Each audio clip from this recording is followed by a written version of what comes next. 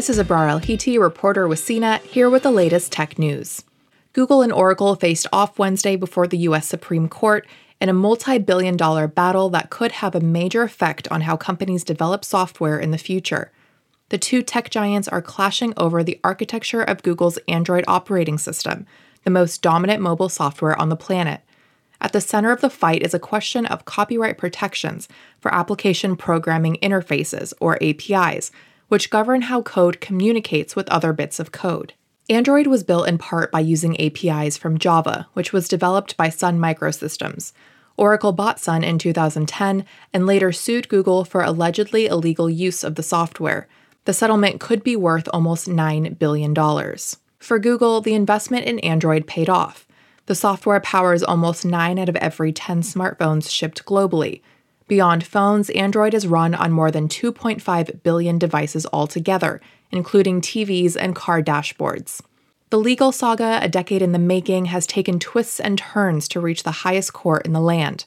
Google won the first major battle in 2016, only for an appeals court to reverse the decision 2 years later.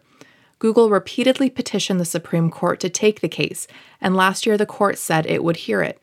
Oral arguments were originally expected in March, but were pushed back and conducted virtually amid the coronavirus pandemic. On Wednesday, Google attorney Thomas Goldstein argued that Google only used parts of code it couldn't recreate when it was building Android. He said they work like a key fits into a lock. He likened the code to connective tissue that shouldn't be protected. Chief Justice John Roberts responded, "Cracking the safe may be the only way to get the money you want, but it doesn't mean you can do it." He added, "If it's the only way, the way for you to do it is to get a license." Oracle attorney Joshua Rosenkrantz said one way to kill the software industry is to, quote, take away the incentive to write original code. He argued that the industry rose to prominence because of copyright protections. The outcome of the trial will ripple throughout the tech industry, not only because the case is a rare bout between two tech giants on the biggest legal stage in the world. The decision could change how companies go about developing software based on what code is fair to use or not. Google argues a copyright protection would stunt innovation. Oracle has called Google's argument backwards, balking at the idea that weaker intellectual property rights could boost creativity. The battle comes as both companies are in the spotlight with the federal government. Google is under massive antitrust scrutiny from lawmakers and regulators. The U.S. Department of Justice is expected to file a landmark lawsuit against Google as early as this week.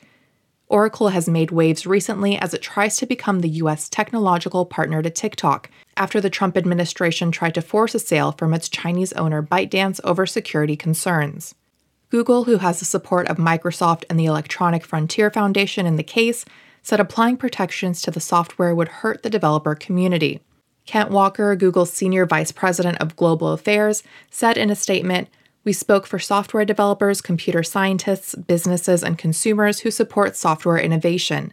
Developers want to create applications that work across platforms without fearing that companies will misuse copyright law to block interoperability. We look forward to the court's decision." Oracle has the backing of the U.S. Solicitor General, who represents the federal government before the court. The company said Google was driven by expediency. Dorian Daley, Oracle's general counsel, said in a statement, "Strong intellectual property protection is the cornerstone of American innovation. We are confident the Supreme Court will agree with us that all software is covered by copyright and that Google's copying for its own commercial advantage and expediency can't possibly be fair use." The proceedings fall during the first week the court is in session since the death of Justice Ruth Bader Ginsburg last month, which has spurred a bitter debate over her replacement. For more of the latest tech news, visit cnet.com.